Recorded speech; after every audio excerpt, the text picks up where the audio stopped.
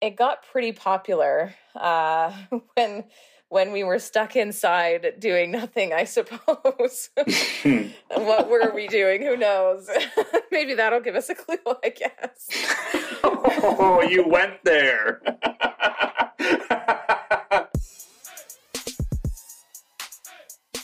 Welcome to episode 64 of the Humanist Agenda podcast. My name is Kenny. I'm Sherry. And I'm Rory. And welcome back to another episode. And how is everyone doing so far? Have we all adjusted to the time change? The time change isn't quite as new for us as it is for you. I know. I just have to endure another time change today. And yeah, it's awful. I did have a big-time burnout the other night, though, where I got home from work and sat at my computer for a couple hours, and then my brain was just turning to meltdown jelly. So I went to bed for 3 hours, woke up for 2 hours, then went back to bed for 9 hours. And then I felt great the next day, so maybe that was the lingering after effect of the time change. I haven't had a solid 9 hours of sleep in years. I usually only get 20. like 6. Yeah. 6 is my maximum. I typically get like 5 or 6, yeah. Yeah. Mm-hmm. I'm getting old. That's what they say. That. They say when you get older, you start sleeping less, oddly enough. Really? I would have thought you started sleeping more. I don't know, maybe... I'm the old grandpa that wakes up, before the sun rises. And all I want to do is sit on my rocking chair and complain about the young people. Yeah, maybe there's like micro naps or stuff that the older persons are doing, but average sleep times, I'm pretty sure it's 5 or 6 for the older generation and 7 or 8 or even 8 or 9 for the younger generation. So yeah, you oldies. You love that. Look at that look on your face. It's like, that's glee right there. I've never seen you that happy. Yeah, because you two crossed the old threshold, but I haven't yet. It's delightful. Back in my day, you young people had more respect. Well, I'm sorry you're still suffering through it, Kenny. I'll survive. So, apart from sleep, what's life like in the new city? In Eastern Europe, life is fantastic. There are bakeries everywhere, and I'm pretty sure I'm going to get fat because for example, there's this bakery near me that just focuses on croissants. Oh. And they have like 20 different types of croissants. They're all delicious and flaky. And now I feel like I'm obligated to try every single one. Oh, absolutely. I remember being in Paris and just like eating all of the croissants and probably gained like 10 pounds the week I was there. But like, oh yeah, like European croissants, just so good. Mm-hmm. I can feel the butter. Yes. Yes. Oh my God. Oh yeah. It's amazing. Yeah. I had a chocolate one, which of course, very standard. You always need to try a chocolate one. And then I also tried a pistachio one, which is very interesting. It tasted very, very nice. So there are many other types that they offer, and I will be sampling every single one.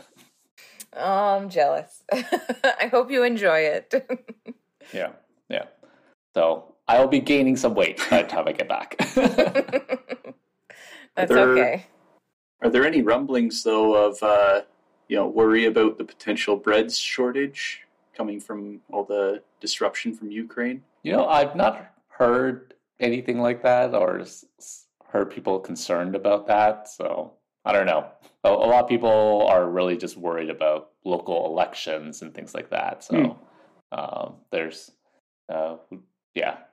some candidates that are likely to win that are not very progressive and very pro-Putin. So oh no. People are foreseeing dark times ahead. Oh no. That's too bad. So maybe we're still not in the good timeline yet. Oh, for sure not. I think that's pretty evidenced by what's happening around us. We're not in the good timeline. We got better, but it's tough to get back. Yeah. Maybe one day things will get better. Yeah. But anyways, one thing that This is a rough is always transition. better is talking about sex. I was just sitting here thinking, how are you even going to transition I to know. this topic? Yeah, but anyways, Oh, God. I mean, sex is a normal part of life. I think we should be, able to talk about it. And, Absolutely.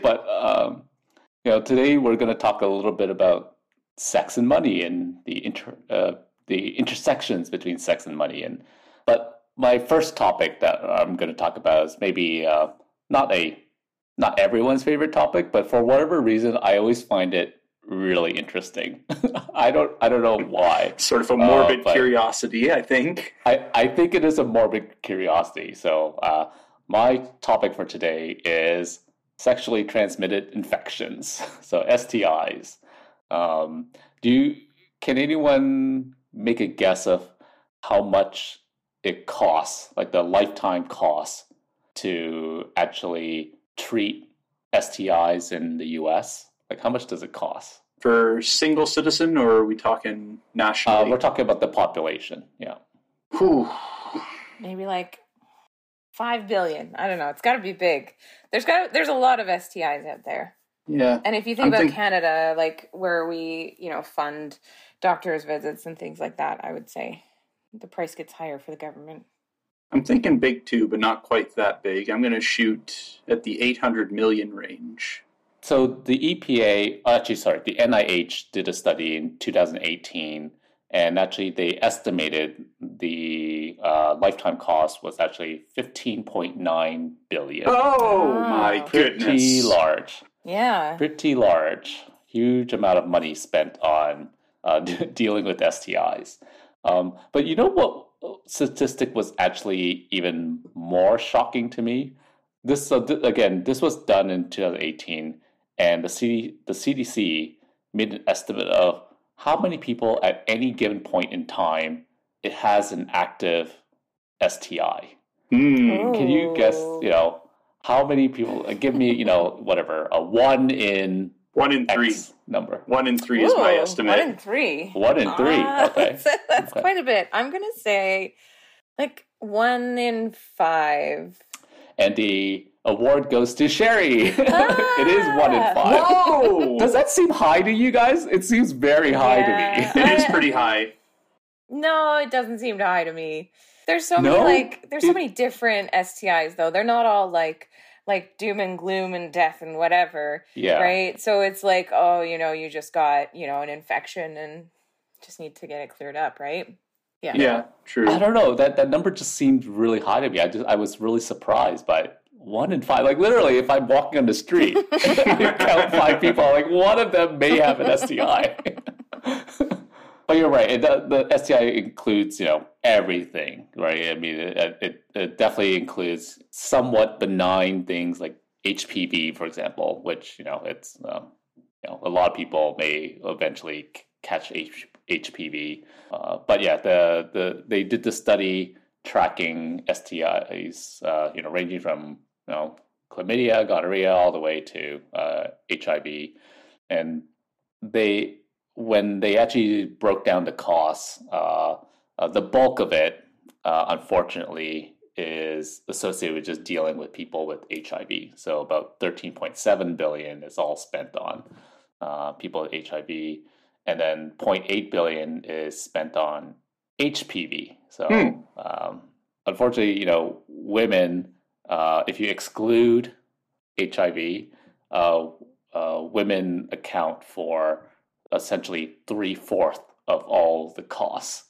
associated with dealing with STIs. So women definitely are disproportionately impacted by STIs. So, but fortunately, there is with HPV, there is now a vaccine. So a lot of young girls are able to take it, and I think in Ontario, maybe young boys as well might be able to get it as well. I think so. HPV is now preventable. We have a vaccine for it.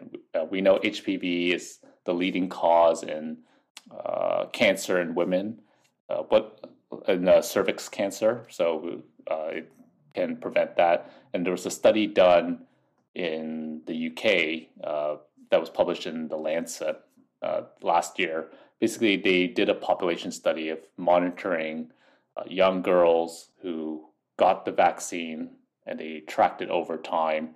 And the results were actually really fantastic. They were able to actually kind of measure based on the ages of these girls, and when they transitioned into teenagers, they were able to actually reduce kind of the overall cancer risk by over 97%, which is fantastic. So I think as more teenagers or young children begin getting vaccinated for HPV, we're just going to continue to see these cancer rates kind of continue to drop. That's fantastic, and that's vaccines are relatively cheap versus having to deal with cancer. So it seems like a pretty good investment to me. Yeah, I believe that men can also get cancer from HPV as well. You can, yeah, because I think penile cancer. So, is it? Yeah. Like, if there's anything that would encourage men to take the vaccine, come on, do you want penile cancer?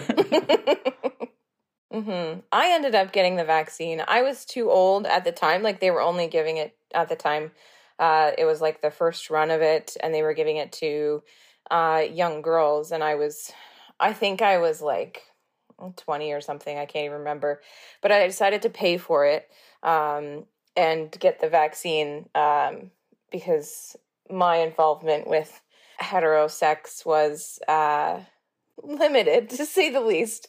So I was a good candidate to get it, to get the vaccine. So I decided to get it just to, cover any bases and everything. So, because I think it's very important to be vaccinated and really stop the potential for cancer, right? So it's a great vaccine. Mm-hmm. Exactly. Yeah. I also got the vaccine too. And you did? My doctor just recommended, why not? It's just okay, maybe it's too late for me, but it's one of those what's the reason not? Yeah. Just in case, right? I don't know if I'm that rare percentage that's going to be impacted by it. So why not? There's no side effects or anything like that. Yeah, for sure. Yeah, from what I'm reading, it does seem exceptionally safe. Of course, there's still certain parties who are going to be phobic of vaccines no matter what, and scared away from the vaccine for HPV, just like they're scared of other vaccines. Yeah. So, based on the study from The Lancet, the results are looking really good. So I think this is giving a lot of ammunition for people to continue the HPV program around the world. So pretty good. But would it surprise any of you that when it comes to STIs, especially in the US, that people of color are disproportionately impacted? What? That's crazy. Shocking, isn't it? Just absolutely shocking. That's wild. Yeah. No. So it should not be a surprise. They are much more impacted in terms of, number one, having a higher rate of infections, and also not likely to also seek treatment in time as well. So again, the NIH did a study. When did they do the study? They completed the study in 2014, and again had a broad set of demographic in the U.S. And based on the cumulative diagnosis rate, we're talking about Black people maybe in the 25-30% rate in terms of having actually caught an STI, whereas when you look at the white population, it's less than 10%. So you can see, okay, it's clear the chances of having an STI is greater in people of color. And they also measured other ethnic groups as well. And again, they are all higher than the white population. So definitely kind of shows, okay, race plays a role. Would it also surprise you that income also plays a role here? Oh, even less than... I think that's so intertwined as well. Like income and race are intertwined. Like if you think about, how generational wealth has been impacted by things like slavery and, you have all these disadvantages for these specific races. So, access to wealth and even sometimes education, especially in the US, access to good education can really impact your chances of getting an STI. So 100% wealth I would see as impacting. Yeah. The lower income is associated with less access to preventative information and healthcare based on the study, and increased use of sex for economic purposes as well. So, and also as a coping mechanism. Again, this was reported from the participants. So, no surprise there. Infections like chlamydia were correlated to poverty as well. So, lower incomes was also an indicator for higher risk of STIs. And, the income disparity as well, while it showed up in all races, meaning, for example, in white populations, yes, if you were of lower income and white, you had a higher chance at having an STI. But at the end of the day, I mean, the differences between white and non-white populations are just so vast. There's just a lot of pretty much the biggest risk is everyone who's just non-white. So shouldn't be much of a surprise there. It's something that the CDC has been really kind of focusing on right now in terms of really trying to increase educational programs and really targeting populations where clearly they don't have access to preventative measures and things like that. Yeah, the preventative measure that's on the tip of my tongue is, education for and access to, contraceptives like condoms and stuff, your basic layer of protection. Is that more lacking in those groups, do you think? Yep. I mean, there's a million reasons, right? So if you were lower income, you probably work multiple jobs. When do you have time to, when do you have time and when do you have money to actually buy contraception, things like that. So, so it's something that, again, I don't think it should be much of a surprise, but at least, we do have empirical data to definitely show there's a disparity here. So when it comes to, I mentioned, sex as a coping mechanism, what do you think is what makes people more happy? Sex or money? Ooh, tough question. Not really. It's sex, 100% sex. No, I don't know. I think, no. Well, it depends on, is it momentary happiness or is it long-term happiness? Well, don't compare it to, winning the lottery versus one sexual encounter. That's not fair. Because in a moment, you're probably really happy versus, having money gives you more stability and happiness that way. Okay. Fair. Yeah. So, I mean, there are many ways to maybe interpret happiness, and is it fleeting? Is it long term? I'll just point out there was a study with 16,000 Americans by the National Bureau of Economic Research. So there's purely just economics exercise, trying to just survey people using economic factors and also trying to equate it to their happiness. But I was maybe a little bit surprised, but they were essentially reporting that income has no effect because it's really the people that tend to be more happy tend to actually have more sex. So you seem you just said income has no effect on happiness. Is that what you just said? No effect in terms of when you look at the different populations. If you broke up the population in different income levels, really, ultimately, it's the frequency of sex that actually had a positive correlation with happiness. Huh. Interesting. I actually also read a study briefly about money, sex, and happiness and the interrelation and correlation between them. Overall, I didn't find the study terribly interesting, but I did pluck out one fun little fact, which is that sex produces the single largest amount of happiness, while commuting to and from work produces the lowest level of psychological well-being. Oh boy. Okay. Yeah. Chosen from a list of 19 possible activities.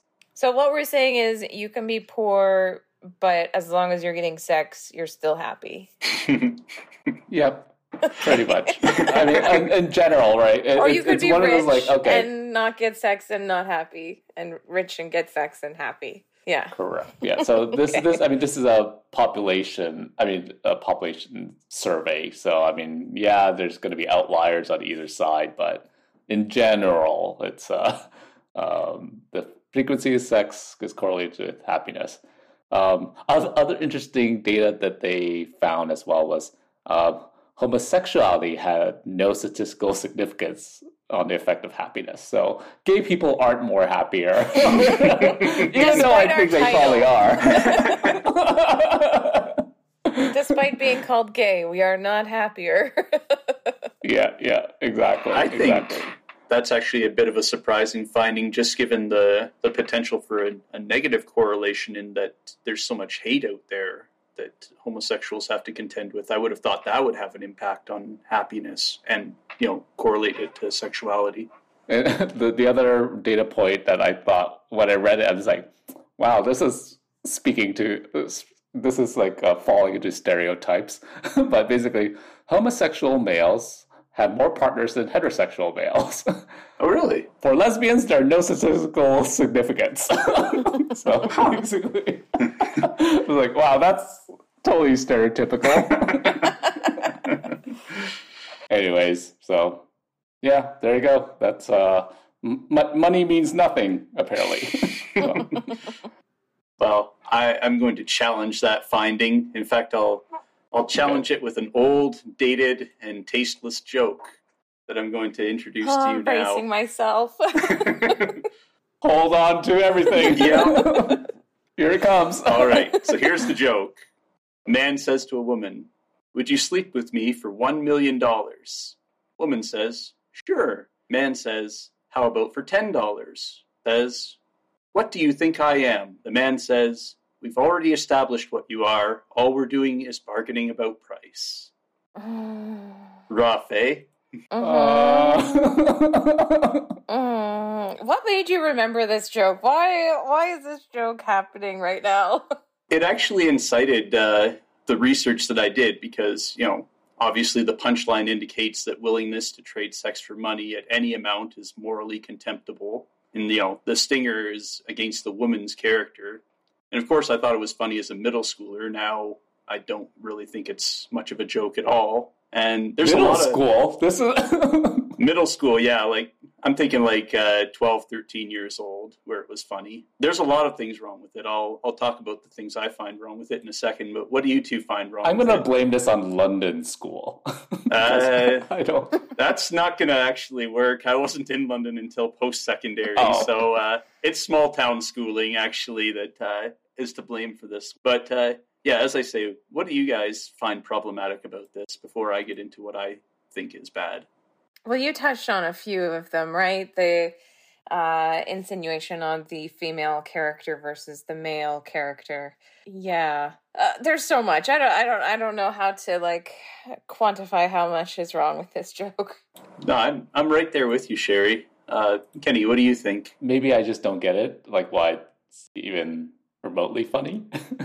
I don't know. Well, it's supposed to be a witticism, right? Instead of just coming out and saying to a woman, "You're a whore, you're a prostitute," it's a roundabout way of tricking her into admitting this and then laughing at her lack of moral fiber.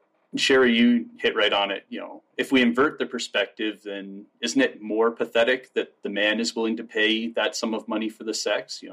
The fundamental bias against women is that they're supposed to be the gatekeepers compared to the male privilege of being able to pursue sex even at a cost with no question about their character. But it got me thinking about the question, why do people have sex for money?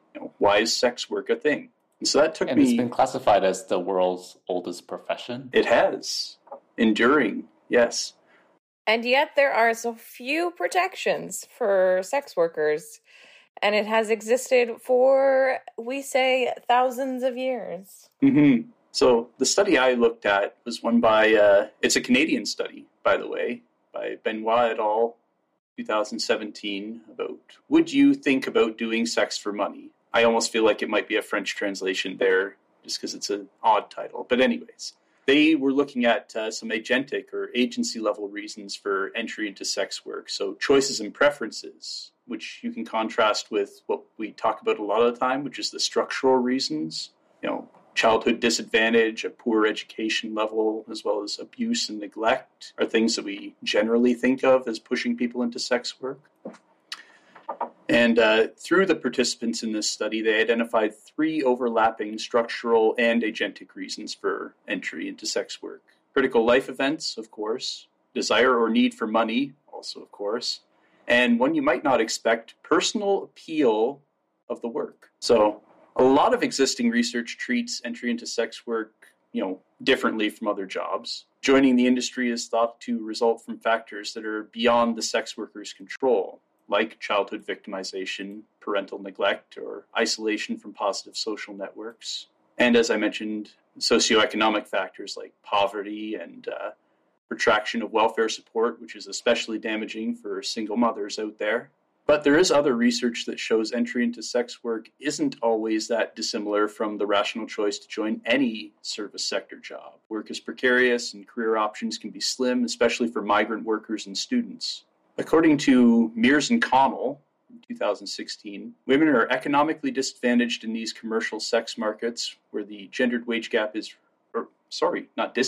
advantaged in commercial sex markets where the gendered wage gap is reversed due to the high value placed on the display of the female body. Also, there is some research about entry into sex work for non-material reasons, including finding meaning in the job and even seeing it as a viable career. What do you two think about that, about the idea of building a career out of sex work? I mean, would we not consider people working in like the pornography industry? I mean, that's sex work or a form of sex work, is it not? Of course. Sex work is a pretty broad term. It can cover pornography workers, exotic dancers, escort services, as well as, the street level workers. Because, I mean, there are reasons why people enter this work and they weren't coerced into it and they still want to do it as a career.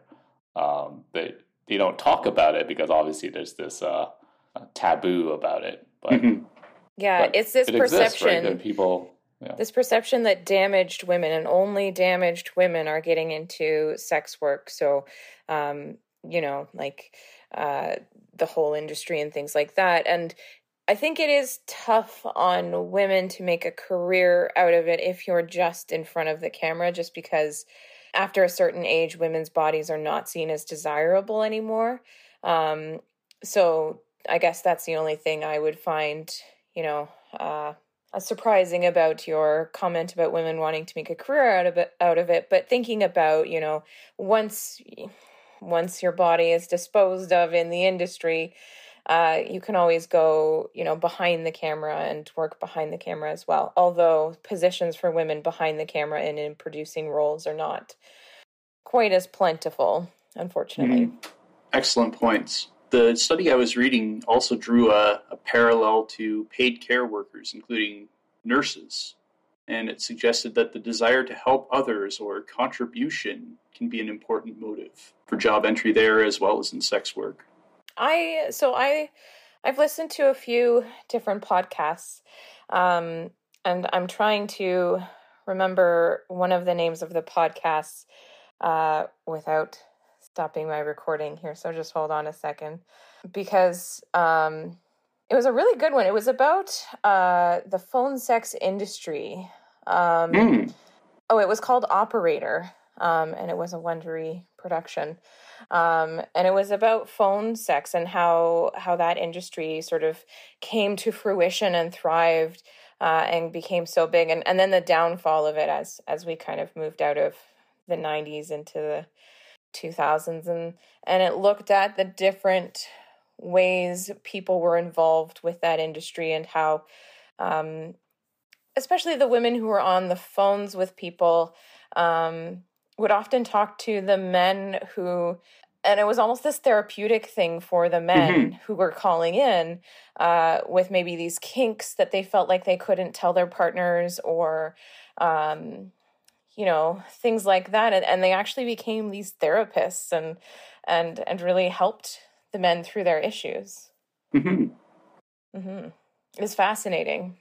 It also looked at how the women were really undervalued in that profession, the women who were on the phone. And it was, the men at the top who were making the big bucks, right? So it was a very interesting podcast. I would highly recommend it. So nothing has really changed. There's still certain people at the top that are making the money. I'm assuming like the studios and things like that, which are probably run by males. Most of them are. There are some female-led ones, but not quite as much. Yeah. But for sure, I found it so interesting that it just became this like therapy session for some of these people calling in. Yeah. And it wasn't always men. It was women as well calling in, but yeah. Yeah. I feel like on TV, that's how it's portrayed sometimes. I'm just remembering a scene from like Arrested Development where they hired a hooker, but all she did was just talk to people, and she was just like doing her nails and just talking to them. Yeah, in some cases, maybe that is. So, as you'd expect, of course, making an income or survival is most important. But there was a surprising number of participants who articulated that desire to help others as like the prime additional motivation. But a lot of people are uncomfortable with this idea of sex work as a choice. Quote the article, "The idea that a person might legitimately choose sex work as a viable occupation is, for some, a contradiction in terms. This is because prostitution is typically understood as outside of wage labor, that is, as extreme exploitation or a form of modern slavery." And yeah, pretty well. And it's viewed as like the last choice, right? Like right. Someone has. Right. Like someone has to be desperate. All options exhausted kind of idea. And that, pretty well summed up a lot of academic research up until the 1990s, that people would drift into prostitution, as they call it. And it was always focused on the experience of neglected and abused children and teens. But later research has shown, maybe surprisingly, that predisposing factors are a bit less important than we might have expected. And they typically apply more to street-based workers than all of the other sex trade workers that we've been talking about. Indoor sex work reveals that the industry has a much more diverse range of individuals engaging in it. Modern research distinguishes between pathways to street-based survival sex, where many sex workers often arrive as runaways, and pathways to indoor work, where entry is gradual, tentative, and economic motives predominate, but it is less about survival than a desire for financial independence and even upward mobility. Again, and maybe to point out some of the perks of indoor sex work, or even sex work in general, is comparing street-based and indoor sex workers. Research has shown that street-based workers are more likely to be motivated to engage in sex in order to fund substance use, whereas parlor workers are more likely to be motivated by other economic factors, including the need to pay for living expenses, flexible hours to accommodate childcare, and support dependents as a single parent. That's another pretty important factor, the flexibility that sex work gives you as opposed to, other jobs that have more set schedules. What's your definition of indoor sex work? Is that you're talking about brothels, or are you talking about like webcamming, or? I'm thinking that it is actual sexual encounters that the article is referencing, as opposed to cam work, and so more But escort it sounds service. like, your distinction between like inside, outside, like the outside sounds like it's more I don't know what the right, like unstructured, where you're finding someone outdoor, like basically you're. That might actually be an okay way to describe it, because a lot of the indoor settings, they almost sound like they have a management system and like a business structure applied to them, as opposed to street level workers who are just free agents who maybe have a pimp, and that's the extent of the business. Okay. Studies also describe entry into other areas of the sex industry, such as porn and exotic dancing, also supporting the conception of strategic choice, even for the middle classes. Women involved in body display jobs, such as sex work, have a substantial wage advantage, and industry is also attractive to migrant workers and students seeking to improve their education for more stable careers compared to other work options. So yeah, as crazy as it sounds, the article makes it sound as if sex work is preferable to other entry-level jobs like flipping burgers or things like that. Well, if you think about jobs and why we get jobs, obviously, like, survival is the overall goal for most people getting a job, right? And so it's about how you want to use your body. Are you going to use your body at a 10-hour shift on your feet all day kind of thing? Like, there's exploitation in every industry, especially when you think about capitalism. And so, having a job where you can maybe make your own hours or have that more flexibility is definitely preferable to being told, here's your shift, you're going to be on your feet for 8 to 10 hours and get minimum wage. Mm-hmm. Exactly. And you mentioned that flexible hours, depending on their life situation, right? Do they have a kid? Right. That's why they need flexible hours. Yeah, especially depending on the age of their child dependent. They may need to really maximize it. And underlying that, of course, is the insufficiency of welfare and unreliability of welfare that drives so many single parents to look for other options. I don't want to overemphasize the material and structural factors, because the study did focus a lot on agency, which I thought was really interesting. They cited in the literature review, Oslin 2014, sex workers connected to services in the USA report that the role of excitement and desire for social mobility factored strongly into their choices. Rosen and Venkatesh argue, in the context of persistent poverty and instability, sex work offers just enough money and flexibility to make a job worthwhile, and just enough autonomy and professional satisfaction to make it more attractive than other options, and provides a meaningful option quest for a job that provides autonomy and personal fulfillment. Okay. Jumping back to the main study and their 3 broad overlapping categories. Again, critical life events, that's just going to talk about trauma, driving people into it. Need for money, I think we've covered that. Personal appeal of the work. So some of the accounts that people give.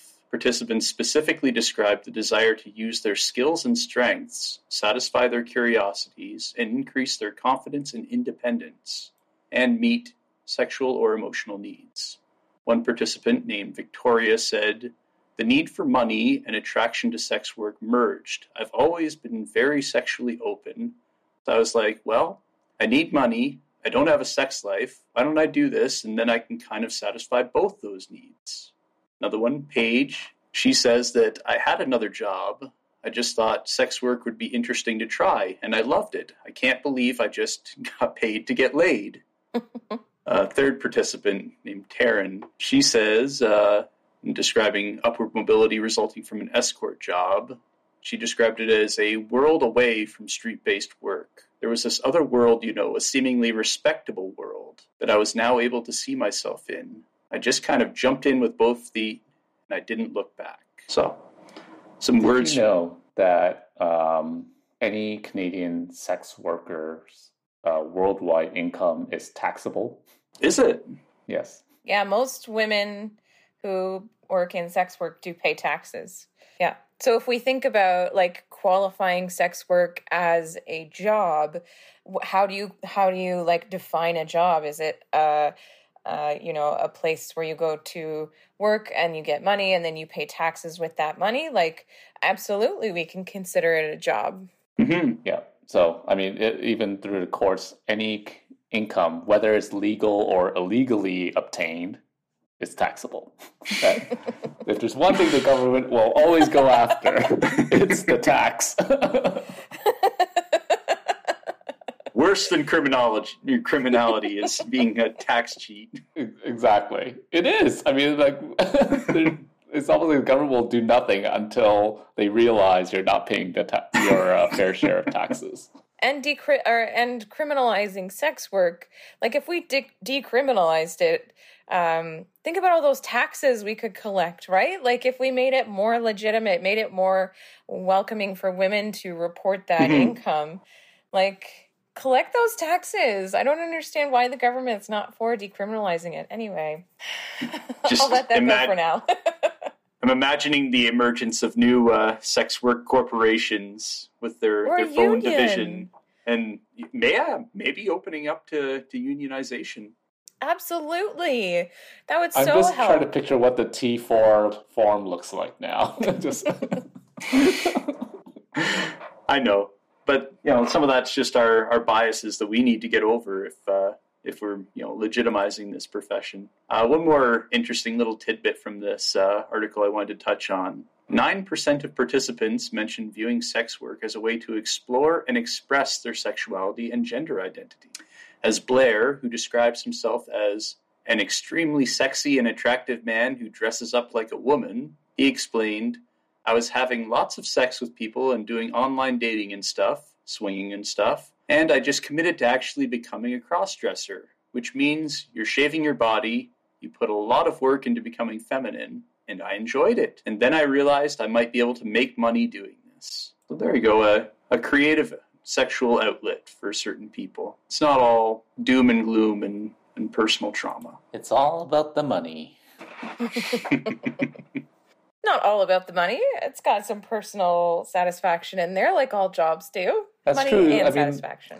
Ever since I was a kid, everyone kept telling me, you should do a job that you love. So, there you go. Yeah, I don't know. I don't personally think that I'm brave enough to go down that particular avenue, but I also don't think it's right to begrudge or morally condemn anyone who is and wants to explore that option. I just don't think I'm going to be able to make that much money. Might be a short client list, you're thinking? I think I could hit a niche because I'm pregnant right now. I was talking to my wife about this earlier today. I think that I could hit a niche, but it's only about like 6 more months. Or maybe I could hit the niche of like breastfeeding after that. I don't know. I think I should get into it. I just don't think I'm pretty enough, and that's what would keep me from it, I think. Hush. Also, future I feel like prospects I'm not pretty enough as well. Yeah.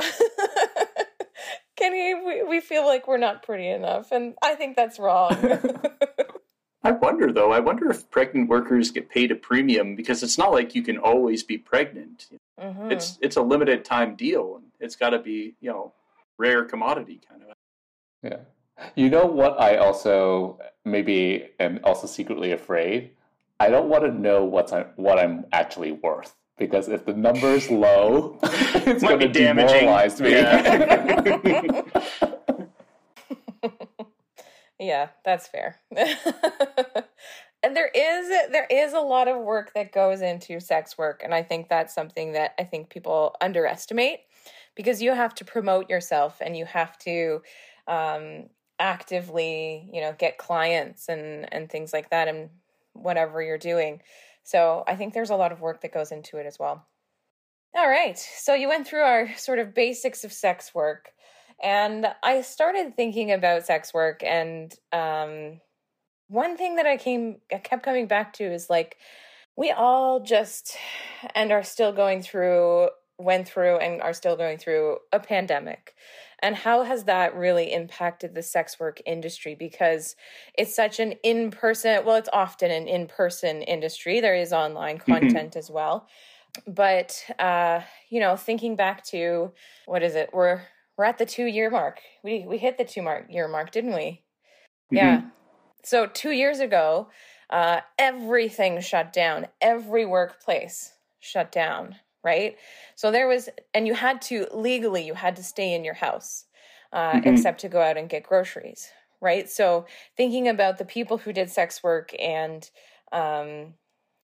they essentially lost their jobs too. And so due to the pandemic, there's this decrease in demand for services. There's no salary or benefits. There's really no safety net for these people. And so, due to Canada's laws around sex work, a lot of sex workers felt, too afraid to apply for the CERB, the CERB. And a lot of them didn't qualify because they weren't let go by their jobs, right? It was just the mere fact of the pandemic. So they can't prove that they were let go from their job because their job just sort of became almost irrelevant all of a sudden. Yeah, I'm actually, just to interject for a second, I was picturing exotic dancers who, of course, lost their jobs because nobody's allowed to visit those establishments. I was just wondering what kind of employment they have. Like, are they contracted workers? Like, can't be hourly rate workers, are they? I honestly don't know, though. Exotic dancers? Yeah. They would have been able to apply for the CERB because they would have had to be let go by their employer, which would have been the strip club, right? So I don't really know how they're paid, if it's hourly or what it is, because they probably work a lot for tips and lap dances and things like that, right? So, yeah. It could be like a serving wage where you're augmented by tips. Yeah, no, it's a curiosity, but as you say, moral of the story is they would have been the ones who were able to apply for CERB, so that's good. Yeah, no, because I thought about that as well. I remember driving around London and when the pandemic was at its peak and sort of thinking about all of these different workplaces that had to shut down and then driving past somewhere like the strip club and wondering, are they ever even going to open up? What's going to happen to strip clubs once we open up? Are a lot of them going to find themselves out of business because, they could never really reopen the way that they were intended to open, right? Yeah. Yeah, the kind of contact that you would have in that kind of establishment, it's got to be one of the last places that's going to get the go-ahead to reopen, right? Yeah. Just by the sheer nature of the business. Yeah. Yeah, so I don't know. I don't really know what they did during the pandemic. I don't frequent strip clubs that way. So I'm not sure what they did exactly. I think they survived, though. I think we still have, a good number of strip clubs in London. Yeah, but I think also because of the pandemic, there was a kind of explosion in like sites like OnlyFans where people are paying subscriptions to gain either content or even interactions with sex workers, interactions online. So I mean, there are people. I mean, the top 1% of I think OnlyFans creators are making millions of dollars. So they are never returning back to, a normal work environment. And that's where I'm going with this for sure. So before we get there though, we should establish a few different things. Something that goes along with sex work is sort of how we make laws around sex work. And so in Canada, only some portions of sex work are criminalized. So it's illegal for companies to advertise sex work and it's illegal for people to pay for sex work. So the conservative government brought this in. They tried to help sex workers, in quotations there, by making it so that it's not illegal for the woman to offer or to give, sexual acts. However, it is illegal for the person to pay for them, and for companies to advertise. But individuals can advertise their own and promote their own sex work, I guess. But you can't do it through a company. So that's kind of what's criminalized in Canada. But a lot of our work is impacted by the U.S., and the U.S. has a lot more stringent laws. So in the U.S., even advertising sex work at all is illegal. So it made it really difficult for a lot of online promoters, even in Canada, to promote their explicit content, and to advertise their business in places where they have a following or a clientele. So places like social media, so Instagram or Facebook or whatever. And also there were a lot of websites that got impacted. So if you remember, Craigslist took down their personals page because of that law. So a lot of sex workers that were in Canada that were using Craigslist suddenly found that they could no longer use that website because of this U.S. law that was put into place. Yeah.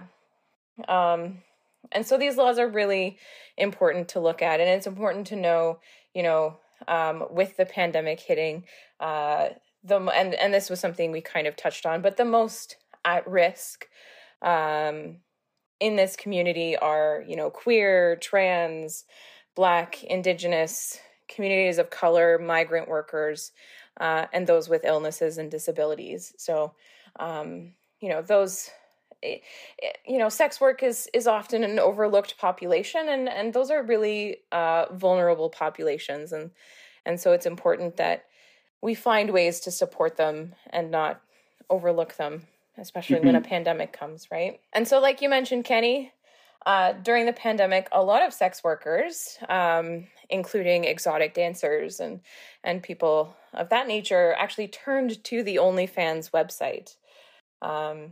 And so in that, I have some data from the first year of OnlyFans. I think it came from 2020.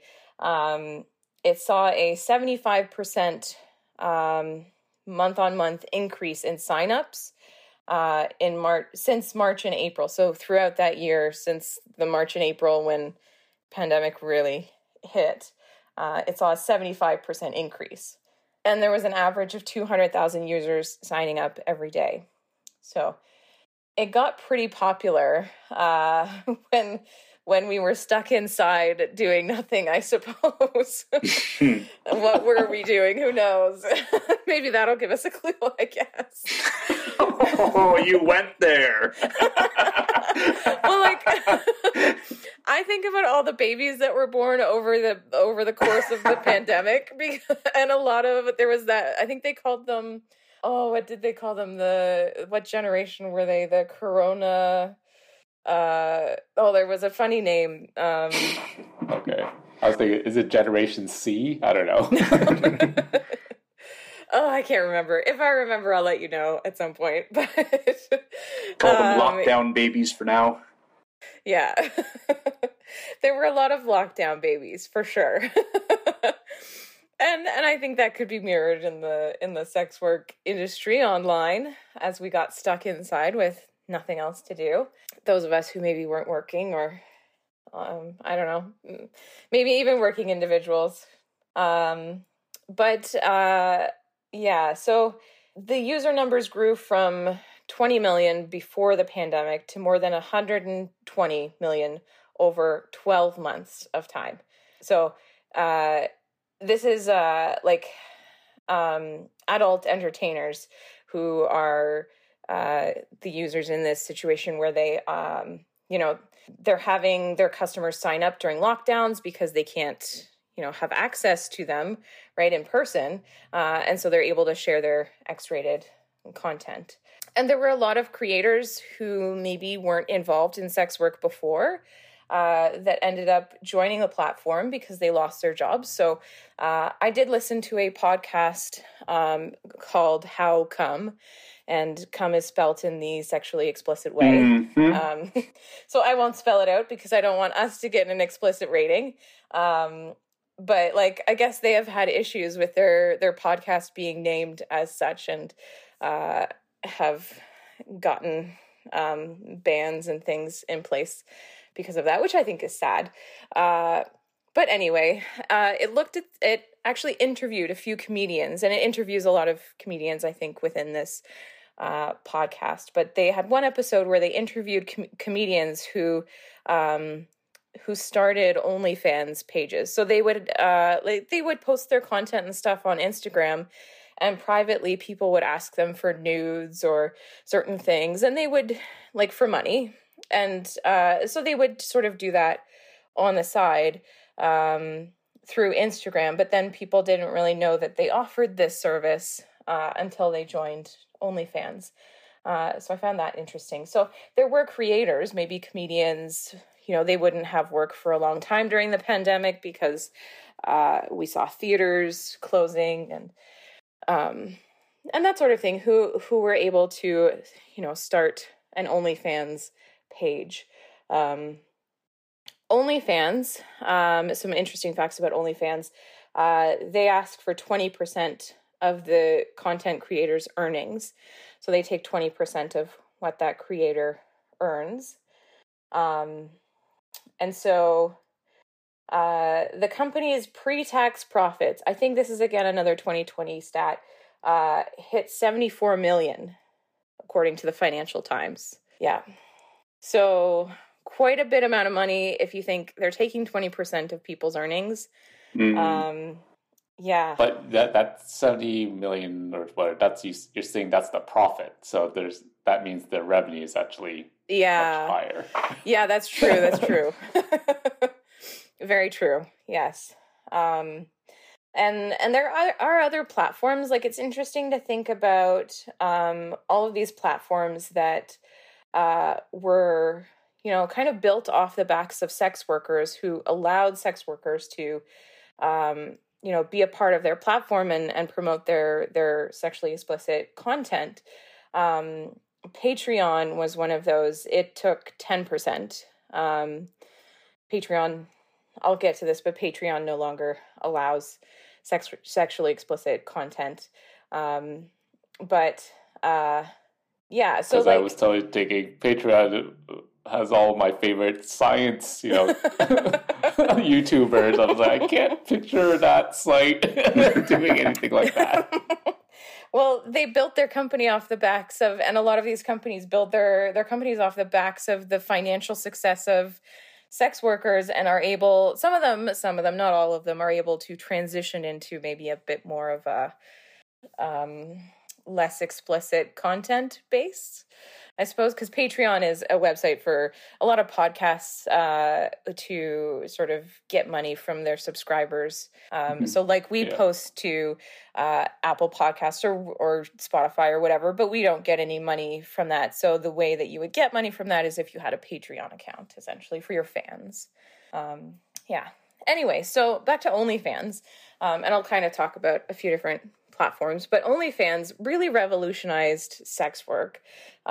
So places like Pornhub or other forms of sex work, there was this issue where Pornhub would kind of own the content that you created, or if you, you were paid on set for creating porn, you get paid for that one sort of scene that you're in, but you don't get paid after that. You don't get royalties or anything like that when it's posted. Because the video is definitely going to receive plenty of hits after the initial posting, right? So OnlyFans is this sort of subscription-based platform where you can subscribe monthly and then get tips, and you can also provide extra content on top of that if you made some custom content for somebody or whatever. So it allowed these content creators to own their content. So they get to own it.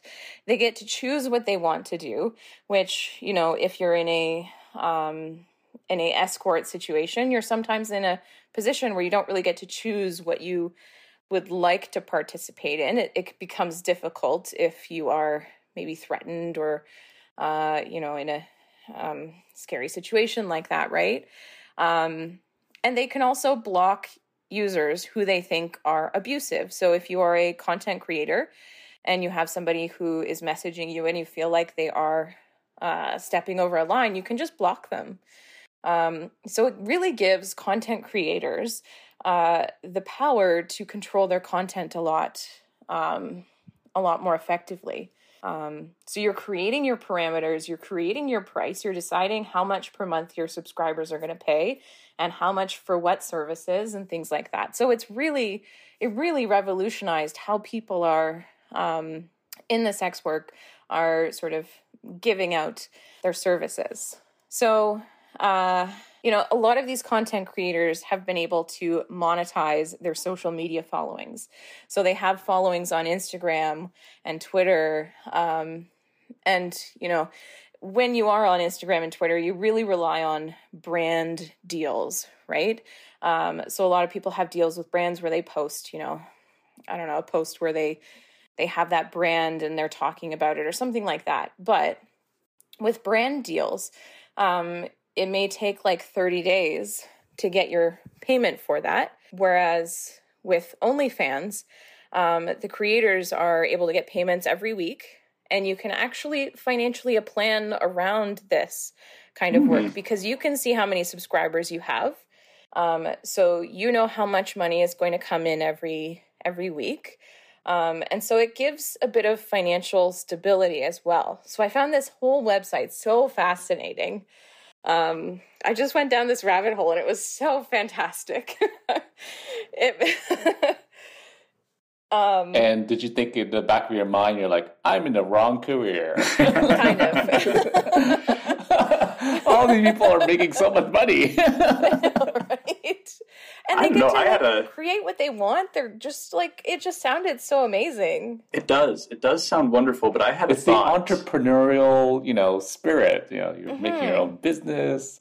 You're just raking in the money. Like, we're not over focusing on, you know, the most successful content creators, are we? Because you mentioned there was like hundreds of thousands of new signups. Well, yeah. My mind went to, how do you distinguish yourself among that many different people? How do you build a significant following to have that kind of reliable income that you're talking about? It can be difficult. And you know what? That's when it's like you talk about a full-time job. And listening to this podcast, how come they talked about, you know, having to you have to post content frequently. So it's these people who are posting content every day and who are using their social media to kind of bolster their earnings on OnlyFans web pages. And you have to, it's constantly like so much, you know, effort that you're putting in. So it is a lot of work. So you have to either make it this full-time career choice, or be content with maybe getting, you know, $1,000 extra a month or something like that. Like there's definitely a lot of work that goes into it. And it is made tougher, like I said earlier, about these laws that have come in where, in the US, you can't advertise your, sex work. And so these people who are on OnlyFans, they struggle with being able to tell people that they're on OnlyFans and promote their OnlyFans through their social media, which would bring their income to the OnlyFans website. Yeah. So while it is this sort of utopia almost, we'll get into how it's not a utopia, but as this kind of utopia of content creators being able to be creative, and provide sex work on their own terms. There are some downsides, obviously. So one of those downsides was, you know, it's a lot of work and, you have to really focus on being almost like an influencer, and that is it's tough. It's tough to get people to follow you and have enough fans and things like that. But there are downsides that sort of bleed into sex work in general. So there was a lot of stories that I read about people who, you know, risked losing their job or did lose their job because an employer found out about their sex work. You know, you could lose a custody battle in court if you go to court, and that is your income. That is because we have all these taboos around sex work and sex workers. There's a lot of banks as well and companies who single out sex work and sex workers by forcing them to pay higher fees and interest rates because they consider them high risk because it's maybe not a stable income. There are platforms like PayPal and Venmo who continually ban sex workers off their platform, and there's, you know, little to no recourse against these platforms. So it is, you know, it is one of those jobs that is, you know, comes with a lot of stigma and a lot of taboo with it. But you know, there's only one organization that doesn't have much stigma.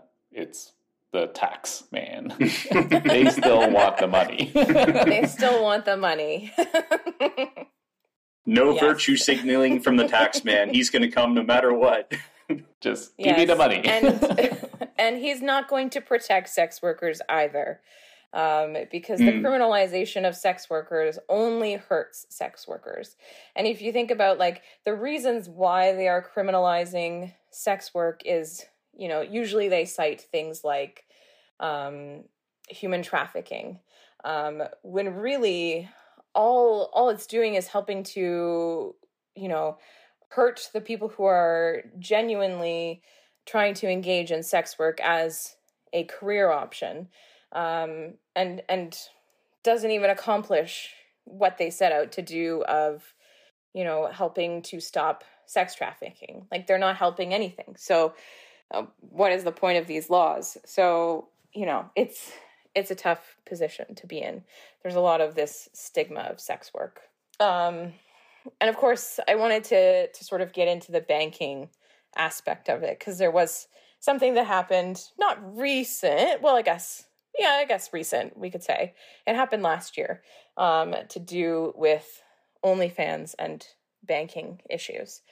So online sex workers often have to contend against banks and government laws. And so, like I said, all these websites that built their platform off of sexual worker content earn their fortunes from it and then pull that content from its platform, you know, without any notice.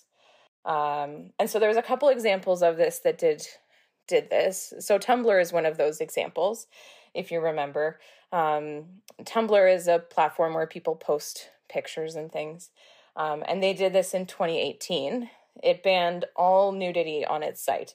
So even cartoon or artistic nudity, so like paintings and stuff that would be considered classical paintings but had nudity in them. And they did this because of, they said it was issues with maintaining their presence on Apple's iOS app store. So they felt like they wouldn't be able to maintain their presence on there. Apple was going to take them off potentially. And so they had to transition away from nude content. And so after their transition, Tumblr saw this huge decline in online traffic, down to 319 million visitors monthly when they originally had 642. So they lost like half their base. Before the ban, they had so much more. And then Tumblr was purchased by WordPress for $3 million, like tiny amount when you think about how much they were worth when they had nudity, I guess. Yeah. Well, you can really see where the added value is coming from. Right? And Patreon like I said, also started out allowing, and this was in their terms of service, in their guidelines, they allowed nudity and sexual expression in their terms and service. But then they did enact a similar policy, citing pressure from payment processors. So this is when we get into credit cards and banking information. But I think the most interesting is the OnlyFans one. So last year, the website attempted to ban sexually explicit content, so 2021, because MasterCard changed its terms of service and would no longer allow its customers to purchase sexually explicit content. So, very interesting. I thought that was fascinating. And I remember when this happened, but it didn't really affect me that much. I'm not on OnlyFans. I didn't at the time know too much about it. I mean, what do you think the rationale is? Because I feel like, I mean, people have used credit cards to buy whatever, I don't know, pornography, things like that for ages, right? So I can. Yeah, no, I have a MasterCard. Yeah, I do too. Now I want to cancel. Well, no, I was just thinking I have yet to try to register for OnlyFans, but now that I know I can't, it kind of feels like a problem to me. Well, we'll get there. I know, I kind of want to register for OnlyFans because I want to support these content creators and these sex workers that are doing like what they want and what they love, right? Like, it's so cool. But no, I'm not going to. It wasn't an overshare, Kenny. It's just, haven't you ever, like, you wouldn't have even thought of something, but then when you find out you're not allowed to do it, it's like, I don't want to do it. You want to? You're like, how dare you say I can't? You sound like my students. Like, that was literally something they said this last logic. Week. Mm-hmm. I told them not to sniff the chili powder, and they did it anyways, and they cited because I told them not to. Anyway. Well, I'm imagining they got a just reward for sniffing the chili powder. Yeah. Just reminded me of what I heard this week, and I was like, what are you talking about? You know. Anyway, so let's talk about MasterCard, and we'll get to the sort of conclusion of this whole debacle. So they developed this policy. So it's for adult content websites using their credit card or payment options. And it imposed requirements like pre-approval of all content before publication, forbidding certain search terms, and keeping records of age and identity verification for all performers. So the stated intent of the policy is to prevent child sexual abuse material and other non-consensual content.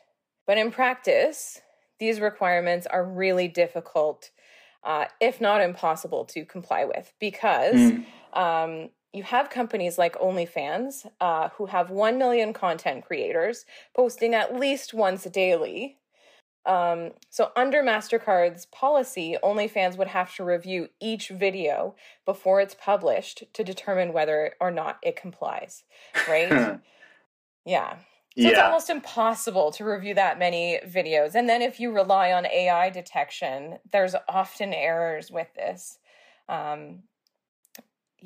Even if you think about Facebook, how they try and enact this policy to prevent videos like that from coming out. Like we've seen in the past all of these controversies where Facebook Live videos come out where someone is doing something extremely illegal and it doesn't even get shut down for a long period of time until enough people have reported it and things like that. So it's just impossible to comply with these rules.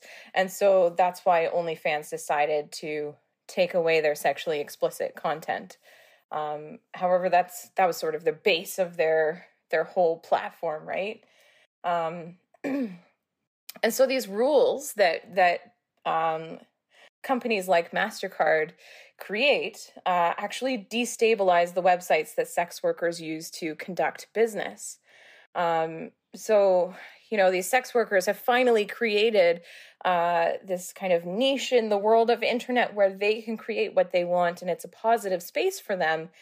And then these banks come along and say, oh, nope, no, you can't. And what their policy is doing doesn't even help, stop sex trafficking and exploitation of children.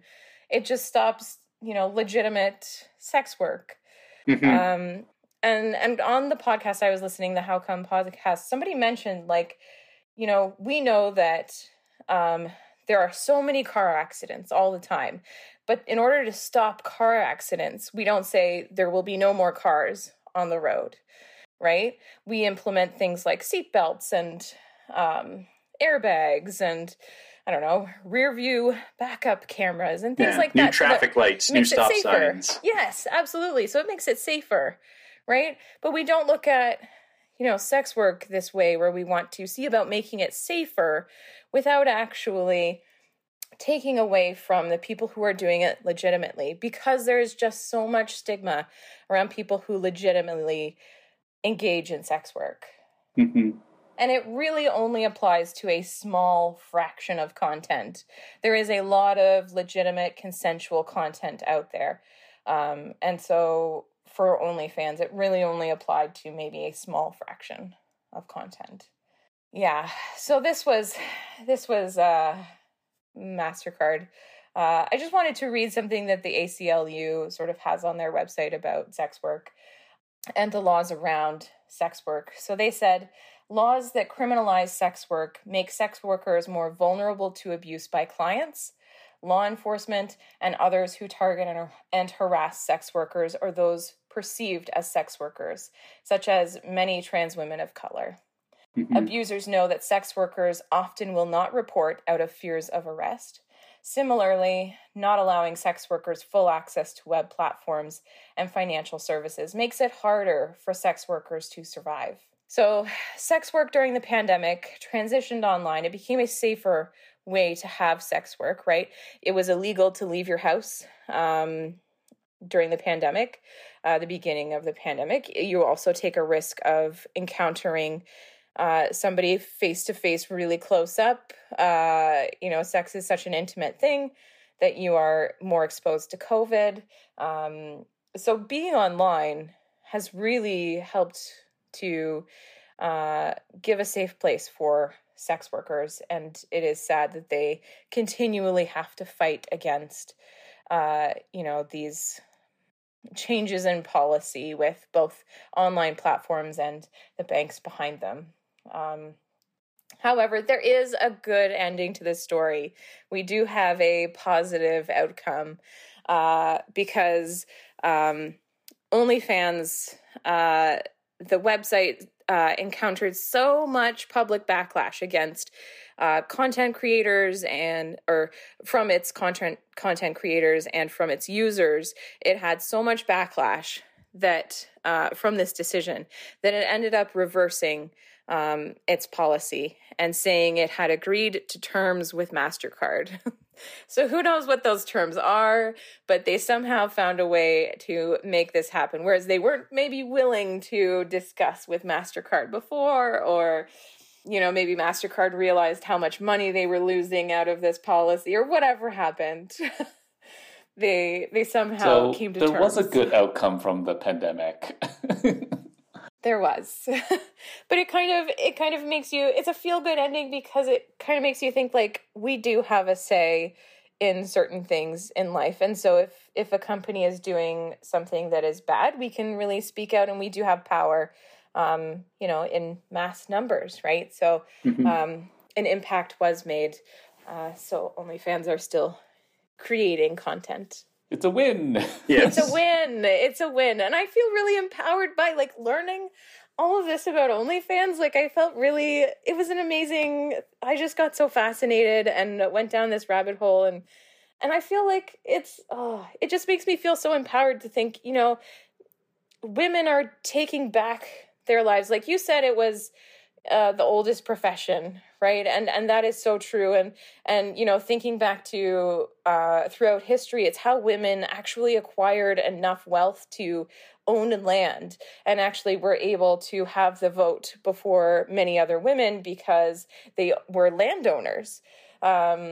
And so it's allowed women to be empowered. And the podcast I was listening to made this point about how women in power are very threatening to the, white cis male in power. And so that's why these laws and things are enacted, because, they're threatening to the system that has been created to disenfranchise women. And I love it. I just love seeing women succeed in doing what they want to do and feeling empowered. I just love it. Absolutely. Small victory for the content creators. I'll give it a shout out to the male sex workers. I know we focus a lot on women, but yes. They're also on OnlyFans. Yes. Sorry. I think a lot about the women sex workers because they are, so hurt by a lot of this. It's a female dominated employment, and but there are males who participate frequently, like definitely in sex work as well, and they are also stigmatized and that sort of thing. Not quite as absolutely. Yeah. So it's it hurts both genders, for sure. Mm-hmm. But it's nice to see them succeed and yes, positive note. Let us just hang on to this positive note so that we don't end on a sour one. It just fills me with so much happiness.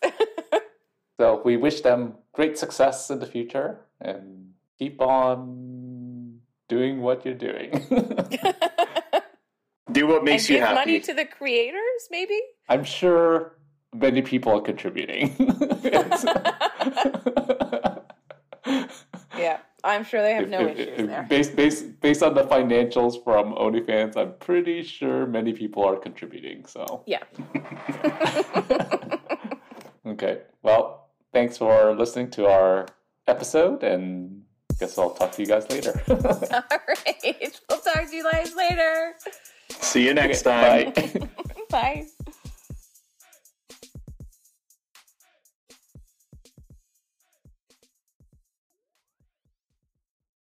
Last week we talked about the Sunshine Protection Act. I want you to look at the logo I came up with. Oh, yeah. I love it. The son is holding guns. That's amazing. He's dual wielding. That's beautiful. I love it. I pictured an AK-47 originally, but the two guns are just as good. Yeah, so that little image is going to be hidden in the podcast. A little Easter egg there. So, a little Easter egg will be hidden in that podcast. So wonderful. If you're listening to this and you happen to hit that section, you'll see the image.